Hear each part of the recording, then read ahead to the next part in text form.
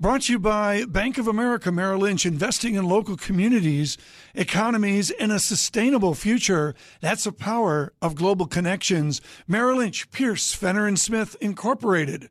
Member SIPC.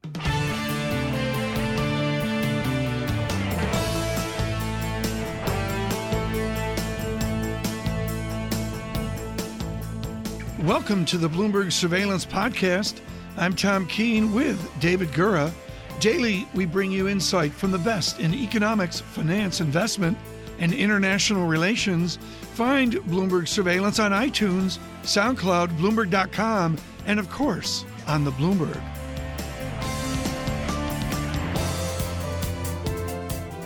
Earlier today, our colleague Francine Lacqua sat down with the managing director of the International Monetary Fund, Christine Lagarde, in Brussels. She'd given a speech there on some of the risks that the IMF is focusing on, among them protectionism and political uncertainty. Let's take a listen to what she had to say. Protectionism is clearly a threat, and one that, if it was to be realized, would really be a brake on growth, would be a brake on productivity, would be a brake on investment, because we are seeing that both innovation and trade are conducive to productivity. Productivity is the engine for growth and better allocation of resources. So, as part of the risks that we see, clearly protectionism is one. The political uncertainty that we see around the world, particularly in the European region, is also high on our agenda of risks. And, the potential for capital flows moving from emerging market economies to advanced economies as a result of the reinforcement of the dollar and a rise of interest rates is a third one. Those are the sort of three risks that apply to a situation which, is quite positive at the moment. Do you believe that the Trump administration, though, could be less protectionist that we feared just at the early, beginning of January? As always, I don't think that any economy would actually prescribe limited growth, limited productivity, limited investment, limited innovation. So if policymakers, including the US policymakers, want better growth, more investment, more innovation and productivity, trade is part of the solution. Now, then you go into the question of what kind of trade. Is it trade with restriction? Is it trade with distortive measures? And I think everybody, I hope, would agree that we do not want distortions. We do not want restrictions. We want a trade that is open, that is fair and inclusive in order to facilitate opportunities.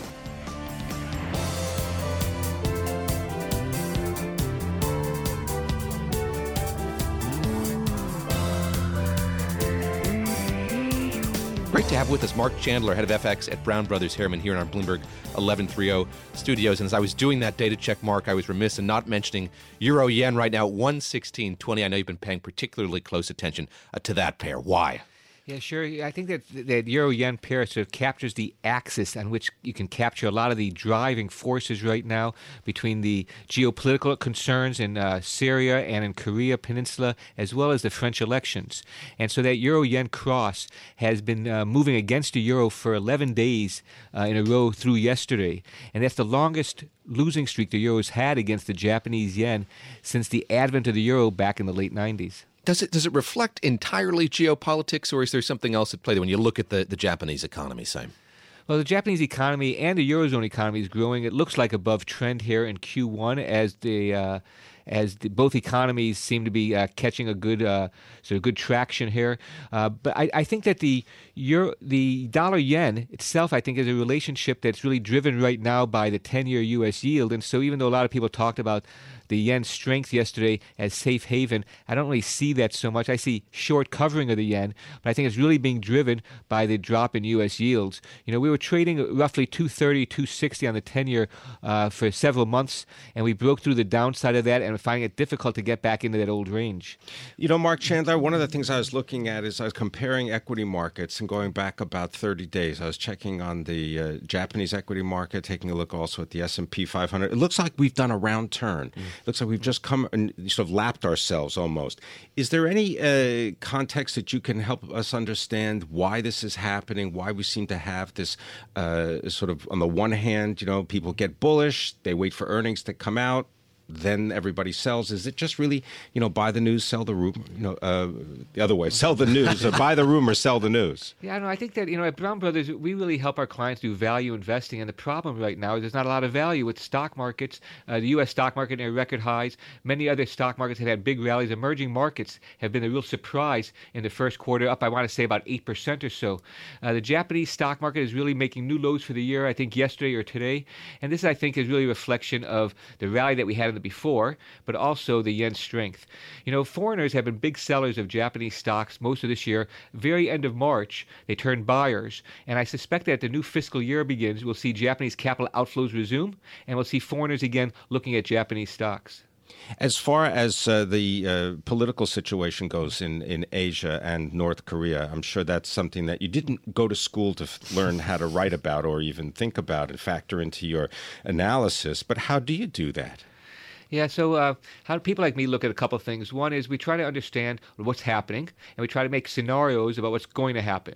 And I think that, the Korean Peninsula is one of the last of the Cold War challenges. And I think that there's, what's really challenging about it is when West Germany had that leveraged buyout of East Germany after the Berlin Wall fell, Germany decided to do it on its own, finance the takeover.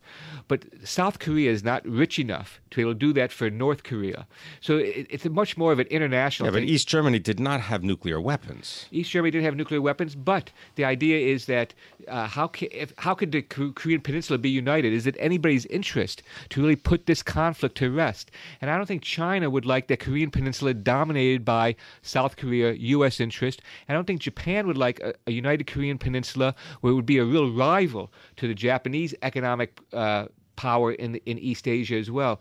So I'm not sure that anybody has it. It's sort of like the Middle East. Everybody complains about it, and I see that, of course, people try to do things about it, but at the end of the day, it might not be in the collective interest to really resolve these conflicts, which is why they're not resolved.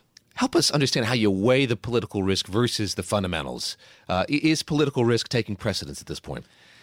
Yeah, it's a good question. I think that, I sort of think of it like this. It's like a radio, actually, the markets. And I think that sometimes there's noise and sometimes there's a signal. And I think that people like myself, our job is try to help investors distinguish between the noise and the signal. And I think that the underlying macroeconomic fundamentals are the ultimate signal. And the geopolitics is noise, though important noise around that signal. And so I think it's sort of a bit of a disruption, but I think that the geopolitical situation is not something that can be sustained. A high level of tension like this cannot be sustained. Something has to give. And I think that we go back into a more stable situation as we get past this coming weekend. How cognizant is this administration, do you think, about what the markets are thinking? We can ask about this in the context of the Fed as well, and you certainly heard from some Fed speakers that they are aware of or interested in what the markets are doing. But for a guy like you, trying to find out what administration's policies are, do you think there's some sympathy for people in the markets, for people that's just generally here trying to figure out what the heck's going on? Yeah, I think that's really the challenge. I just come back from a long business trip in Asia, and I think this is the key question everybody has, is sort of the Trump administration, unknown quantity. I know that there's some experienced people there in the cabinet, but there's a lot of people with little political experience, with little knowledge or experience in foreign policy. And I think that the communication style, all this adds to uncertainties, signals that are being sent inadvertently. And so I think this is what makes the investment climate all the more difficult. uncertainty of policy, untested quantities out there. So I think there's a real challenge, but what we try to do is still focus on the underlying signal, and that's going to be reversion back to macroeconomics, and there the key issue is Fed policy, tightening of Fed policy, balance sheet, and what other central banks will do. The Bank of Japan is still easing policy. ECB is still expanding its balance sheet. So I think that the divergence still underpins a long dollar position in the long run, but we got this noise in the short run. Tell us about China and the Chinese yuan. And I know that Stephen Schwartzman, the head of Blackstone, yesterday was speaking on Bloomberg television with David Weston, in which he spoke about China as a currency manipulator. And the point that he made, I believe, was he doesn't think that that's going to be a label that will get put on the Chinese. Yeah, that's my view as well. I think that oftentimes in campaigns, I think Bush, Obama, Romney all talked about China manipulating the currency. It may have in the past, but the Treasury Department's come up with a criteria, and China just doesn't make the criteria. For example, one of the criteria is that a country has a large, by that they mean more than 3% current account surplus. China is close to half of that. I think last year it was about 1.8%. Another criteria is a country that has increasing currency reserves as they intervene in the foreign exchange market. And as we know, over the last 18 months or so, China's reserves have fallen by $1 trillion. $1 trillion is more reserves than the U.S., Canada have combined. And so, again, China doesn't meet this criteria, and I think we have to make a distinction between operational policy and declaratory policy. How is that shown up in the market? In other words, if no one didn't tell you that the Chinese had this $1 trillion hadn't flooded out, where would you go to see it and understand where it ended up going? Yeah, well, this gets a little bit tricky. I don't think you can really just look at the foreign exchange market because the currency, the RMB, is very steady against the dollar. I don't think you can look at the Chinese stock market. It's being driven by other things. What I would be looking at is the Chinese companies that borrow dollars that are paying them back. And that the IIF, the Institute for International Finance, said that about 2/3 of those capital outflows from China are really Chinese companies who borrow dollars paying them back. So I'd be looking at those kind of below the surface things that are a bit more difficult to find, but are there nonetheless. Those Chinese companies that are in debt, and they're paying back in U.S. dollars. They borrow the dollars, and when the dollar was cheap, an index for that or something? I mean, you just got to go company by company. Company by company, and you have to look at really what's behind the capital flows. I think a lot of us look at the trade flows, but I really think that behind the trade flows, that was sort of our parents' generation. But I think now it's the capital market that drives the trade flows, not the other way around. David Gurr with Pim Fox today. Tom Keene off this week. Marc Chandler with us from Brown Brothers Harriman. And Mark and I were listening to the interview that Francine Lockwood did with Christine Lagarde just a few minutes ago. She was enumerating risks, Mark. She said it's protectionism, political uncertainty. We've talked about both those in some detail. And then she said potential for capital flows moving. How does that play out in an economy that she says is, quote, quite positive at the moment? Yeah, I think what she was getting at, David, was that typically you'd want to see the developed world lend money and invest in emerging markets. But what really characterized the pre-crisis era, pre-crisis phase at least, was capital flows going from emerging markets back to the developed world.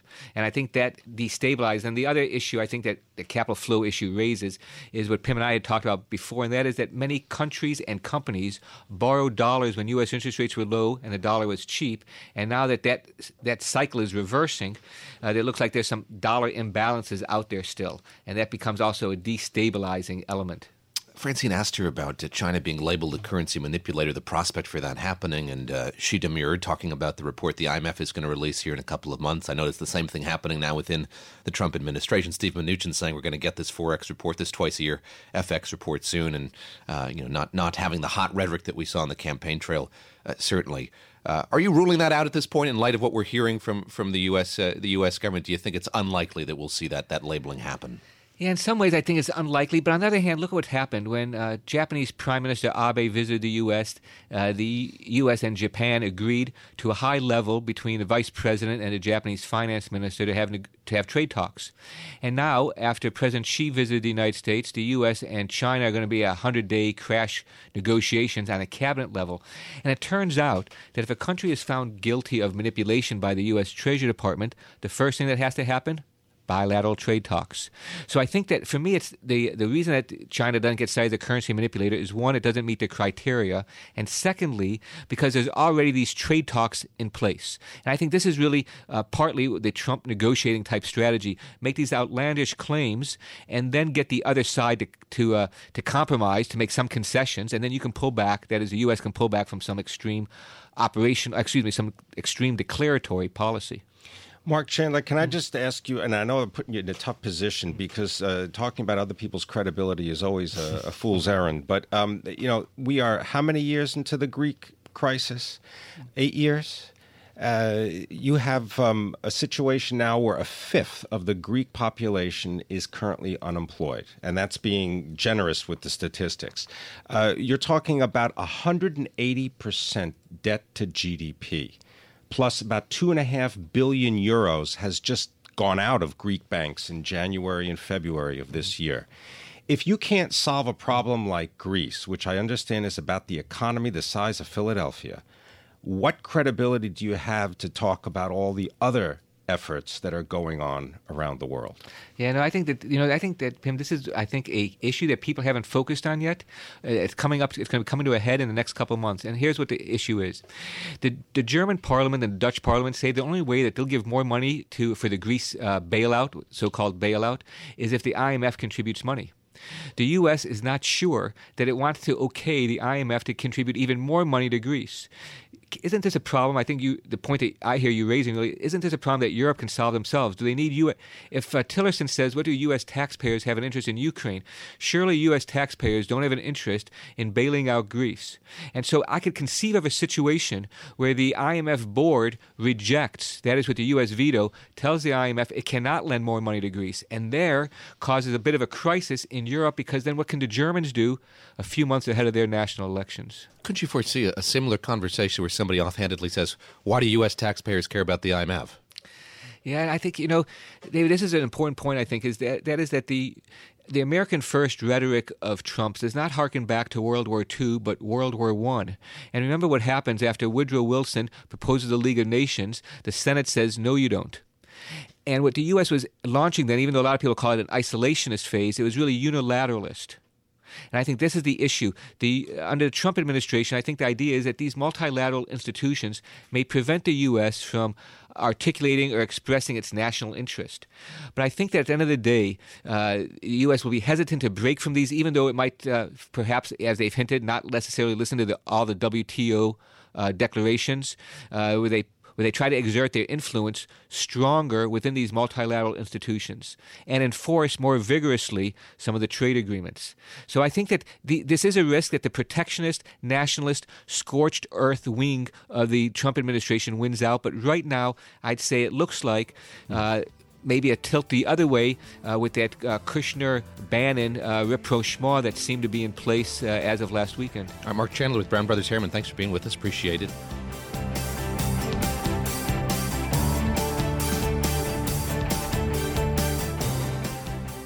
Brought to you by Bank of America Merrill Lynch, dedicated to bringing our clients insights and solutions to meet the challenges of a transforming world. That's the power of global connections. Merrill Lynch, Pierce, Fenner & Smith, Incorporated, member, SIPC. Turning now to foreign policy. He had a 4-year tour of duty in Brussels as the Supreme Allied Commander. Admiral James Stavridis is now Dean of the Fletcher School at Tufts University. Admiral Stavridis, great to talk with you as always, especially on this day when the NATO Secretary General is in Washington, D.C. for a series of meetings at the White House. We'll hear from him later this afternoon when he and the President have a press conference at the White House. How confident are you that we're going to move beyond the conversation about funding with these two leaders today? It's something that the president is very keen to talk about. He has been keen to talk about. Has he made his voice heard on that issue enough? Do you think we can move past it? I think he has. And, this is a business show. If NATO were a stock, I would say now's a pretty good time to buy some more of it. It is going to be a good conversation about the challenges that Russia poses to the alliance, about the possibility for additional NATO resources devoted to the fight against Syria, and hopefully a little bit about cybersecurity and how we can work together on that. So, yes, I think message received at NATO on the funding, and we are going to be able to move beyond it. it's going to be an awkward conversation to have about the one sentence offhand remark, seemingly, that Secretary of State Rex Tillerson made yesterday about the Ukraine. He said, why should U.S. taxpayers care about Ukraine? If you had a few minutes with the Secretary, what would you say in response to that? I would say that any time we allow a big nation like Russia to invade a relatively small nation like Ukraine and carve off a significant chunk of its territory, in this case the Crimea, if we as an international community and as the United States as a leading nation allow that to happen, we are all at risk. And therefore, I would say to the American taxpayers that we don't have to send a couple of 100,000 troops to Ukraine, but we ought to be in the game helping arm their military and pushing back against this kind of Russian aggression. It's in our global interest to do so. Admiral Stavridis, I wonder if you could share just a bit of your personal history to demonstrate how intractable some of these conflicts can be. And I'm thinking of your grandfather and Turkey and then your return to Turkey. I can. In 1922, my grandparents became refugees. They were of Greek descent, but they were citizens of the Ottoman Empire living in western Turkey in a town then called Smyrna. Today it's known as Izmir. The Turks, to put it politely, invited them to leave. They became refugees. The city was burned. They were rescued by Greek fishermen and therefore came to Ellis Island. So my family story is born out of these kind of refugee challenges. Now, the question would be for someone like me who has a, shall we say, complicated family history with Turkey, can I rise above that? And the answer is yes. And when I was NATO commander, the first city I visited as the Supreme Allied Commander was Ankara, Turkey. And after 4 years as the commander, when I left, the Turkish foreign minister, later the prime minister, Ahmet Davutoglu, presented me with a book of vintage postcards made of the Greek community in Smyrna in the 1920s. And he said, Admiral, you have helped us see that we need to know the past but not be imprisoned by it. And I think that was a pretty good lesson for me. So what packet of postcards would you like to send or show to both Vladimir Putin and perhaps even the leadership of Iran? Yeah, in a nice way with Russia, the packet of postcards I think we want to show is that of U.S.-Russian cooperation in the Second World War. We do have history together that can be positive. I think we can also talk about our cooperation in things as diverse as counterterrorism, counterpiracy in Afghanistan. But the cautionary message needs to be that was then and that is not now. In terms of Iran, I think it's even more difficult. We don't have any shared history of cooperation with Iran. In fact, we live today as part of the fruit of a poison tree from the hostage crisis.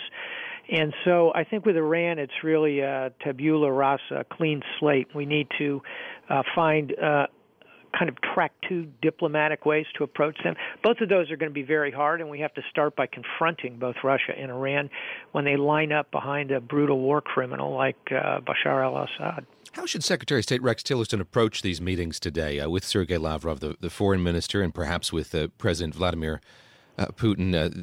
The White House has been keen to talk about fake news. We see this 4-page document in which they lay out the case for Russia covering up or excusing or trying to obfuscate when it comes to the gas attack we saw in northern Syria last week. How hard is it to engage with a party that is not acknowledging the facts? Well, first of all, I got to say I've been very encouraged over the last several weeks by, if you will, the emergence of Secretary of State Rex Tillerson. He's now doing media. He's engaging in the public debate. He's attending the important meetings alongside the president. He's going to Moscow. So I think he is stepping up and doing so very well. Secondly, I think he needs to bring that kind of laconic Texan approach. His comment about Assad yesterday really struck a chord with me, simply flatly saying Assad's regime is not going to survive. With someone like Tillerson, I'm always reminded of that story of the Texas Rangers when the governor of Texas was asked to send Texas Rangers to quell a riot, and the mayor of the town said, how many can you send? And the governor said, 1 riot, 1 ranger. And I think Rex Tillerson is that kind of Texan. So I think a tough-talking, here are the facts, laying it out. That's why the memo is a good thing, is going to be the best way to deal with Russia, because Russia responds to strength. And I think that's what Secretary Tillerson needs to project. Well, as someone that's so familiar with that particular area, is there this idea that now only bilateral agreements will work, or this idea that there is a regional or comprehensive kind of conflict resolution that can take place that would satisfy Syria and Iran, Iraq, and that whole area? The latter. We're not going to solve this in a unilateral way. As much as I support the Tomahawk strikes, they are certainly not the answer. They're merely the beginning of a more serious conversation. The strategic message of the strikes was quite simple, that the United States, A, is willing to use force, and B, intends to be involved in the resolution. But I think the way to think about how to resolve it is to go back to the Balkans in the 1990s, when it took a coalition that included not only NATO and the United States, but did ultimately include Russia, to solve those wars in the 1990s, which looked a lot like Syria does today. So I'm much more a believer in the multilateral regional solution than us doing anything unilaterally. I had a conversation with Admiral Sandy Winnefeld a couple of days ago, right on the heels of those strikes. We were talking about the difficulty of enforcing a red line like that and then thinking that you're not going to change policy, that there isn't going to be cause for another set of strikes like the one that we had last week. Do you agree that it's becomes more complicated now? It does, and that's kind of good news, bad news. The good news is that we've enforced a long-stated U.S. position against the use of chemical weapons, and I think the strikes were legal under international law for a variety of reasons. But the bad news is you've put chips on the table now, and it would be 1,000 times worse to have launched those strikes and then the next time it happens do nothing. That's simply unthinkable. So we're back in the game. The question is, can we modulate our approach so that we don't end up with 150,000 troops like we did in Iraq and Afghanistan? We don't want to do that. We want to be smarter about how we do it. Back to the previous question, regional, multilateral is really the way to go. Admiral Stavridis, let me ask you to reflect on what we saw at Mar-a-Lago last week. Yes, of course, events interceded. We saw the strikes on Syria, but let's focus on China here, focused on East Asia for a little bit. What were you watching? What cues were you looking at? What were you hoping to see as an outcome from that summit in Florida last week? I thought it was a good summit, and the president must have been very happy with the fact that those strikes unfolded literally while they're having dinner down there. Pretty remarkable, and a very good way to signal to the Chinese that we're willing to use force. We're in the game as it applies not only in Syria, but the implied message of similarly in North Korea. What I was looking for was a shared statement out of the two of them that they would work the North Korea problem together, because I think at the end all roads to Pyongyang lead through Beijing. So that transpired. And then on trade, I think they had a pretty calm talk, which made me feel as though we're not going to see any precipitous action out of this administration in terms of tariffs or barriers to Chinese goods, at least immediately. So I think that's all good. And the Uber message, I would say, is it's going to be more about China than it is about Russia. And if you looked at the rhetoric during the campaign, it was a lot of, gee, we're going to conduct a grand bargain with Russia.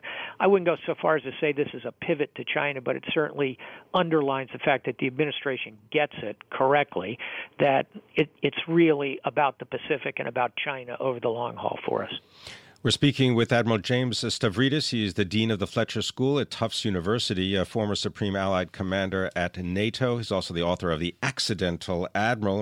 Well, let's talk about solutions, Admiral Stavridis, in terms of hard and soft power. As a former commander of a destroyer squadron and a carrier strike group, which would you rather have, a television and media network or a carrier?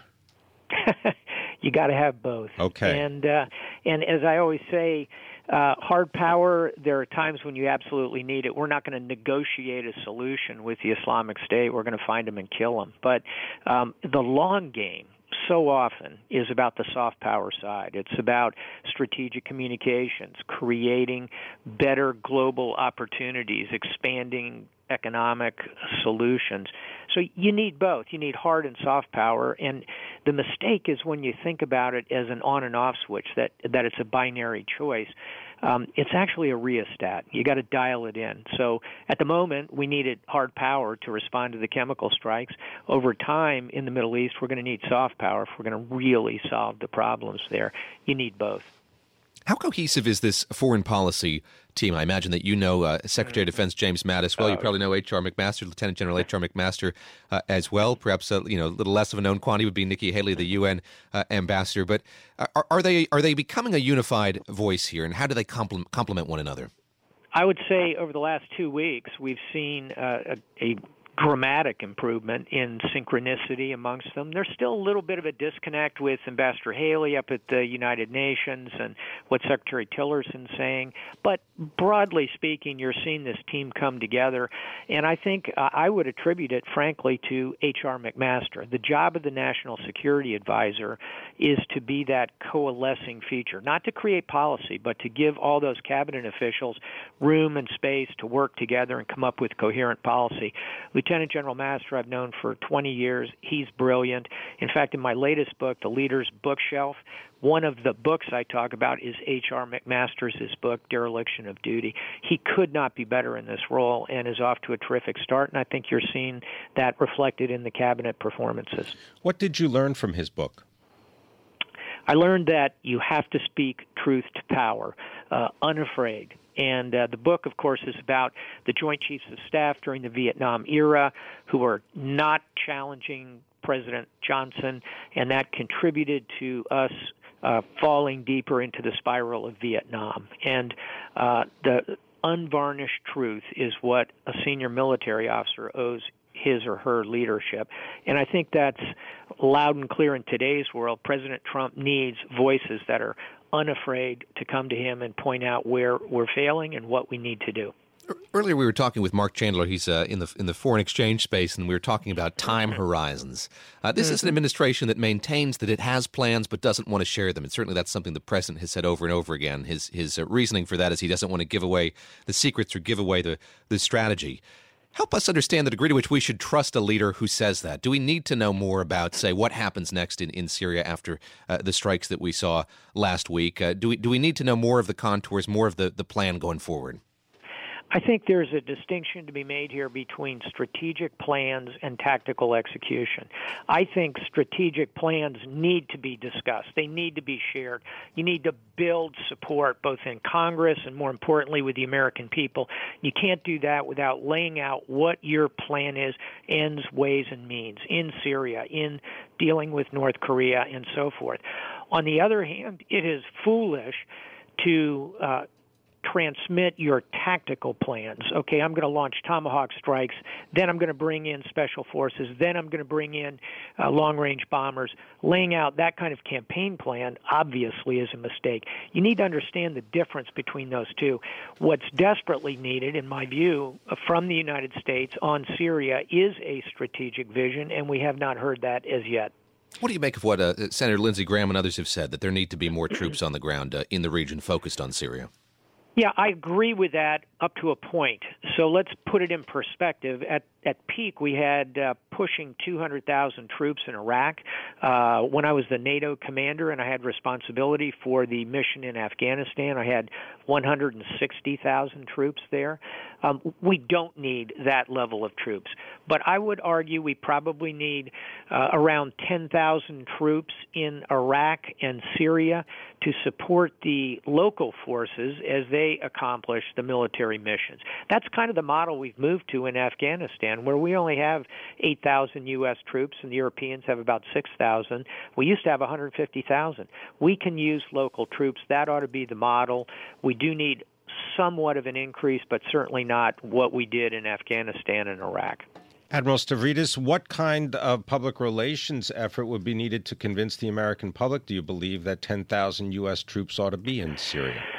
I think that there is an enormous amount of what I'll call Middle East fatigue in the country, and people kind of conflate everything. It's Iraq and Afghanistan and Syria and Libya and Palestinians, and it's just a huge mess.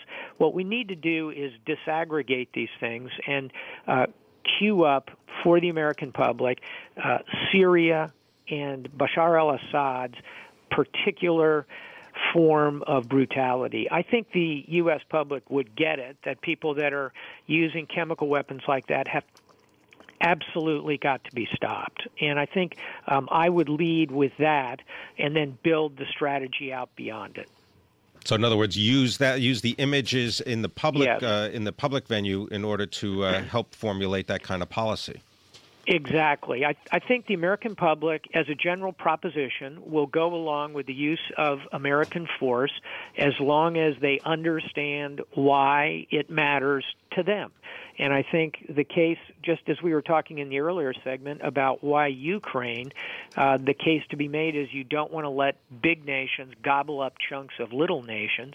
And here in Syria, you want to make the case that war criminals need to be stopped. And boy, we should have learned that lesson across the course of history, going back certainly to the last century and fascism as it rode up in Europe. What do you think reporters should be asking the Secretary General today at that press conference? What's the number one question you think they need to ask? Well, I am going to be pragmatic here and say the first question out of the box ought to be funding. It ought to be, Secretary General, how soon will the NATO nations hit the 2% gross domestic product goal that they've set for themselves? I think the second question ought to be, will NATO participate in operations against the Islamic State as an alliance? And I think the third question, a little bit off the beaten track, but would be an important one, is what is NATO doing to protect itself from cyber attacks? When you look at Russia's growing capability demonstrated in our own election, I think that's an alliance problem as well. So there's three questions. Admiral James Stavridis, thanks very much.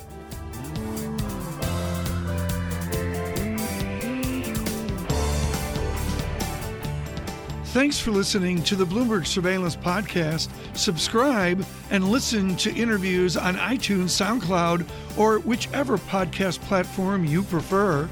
I'm out on Twitter at Tom Keene. David Gura is at David Gura.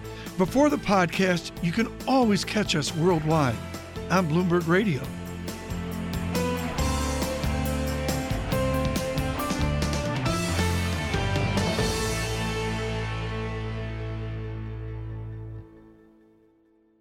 Brought to you by Bank of America Merrill Lynch, dedicated to bringing our clients insights and solutions to meet the challenges of a transforming world. That's the power of global connections. Merrill Lynch, Pierce, Fenner & Smith, Incorporated, member, SIPC.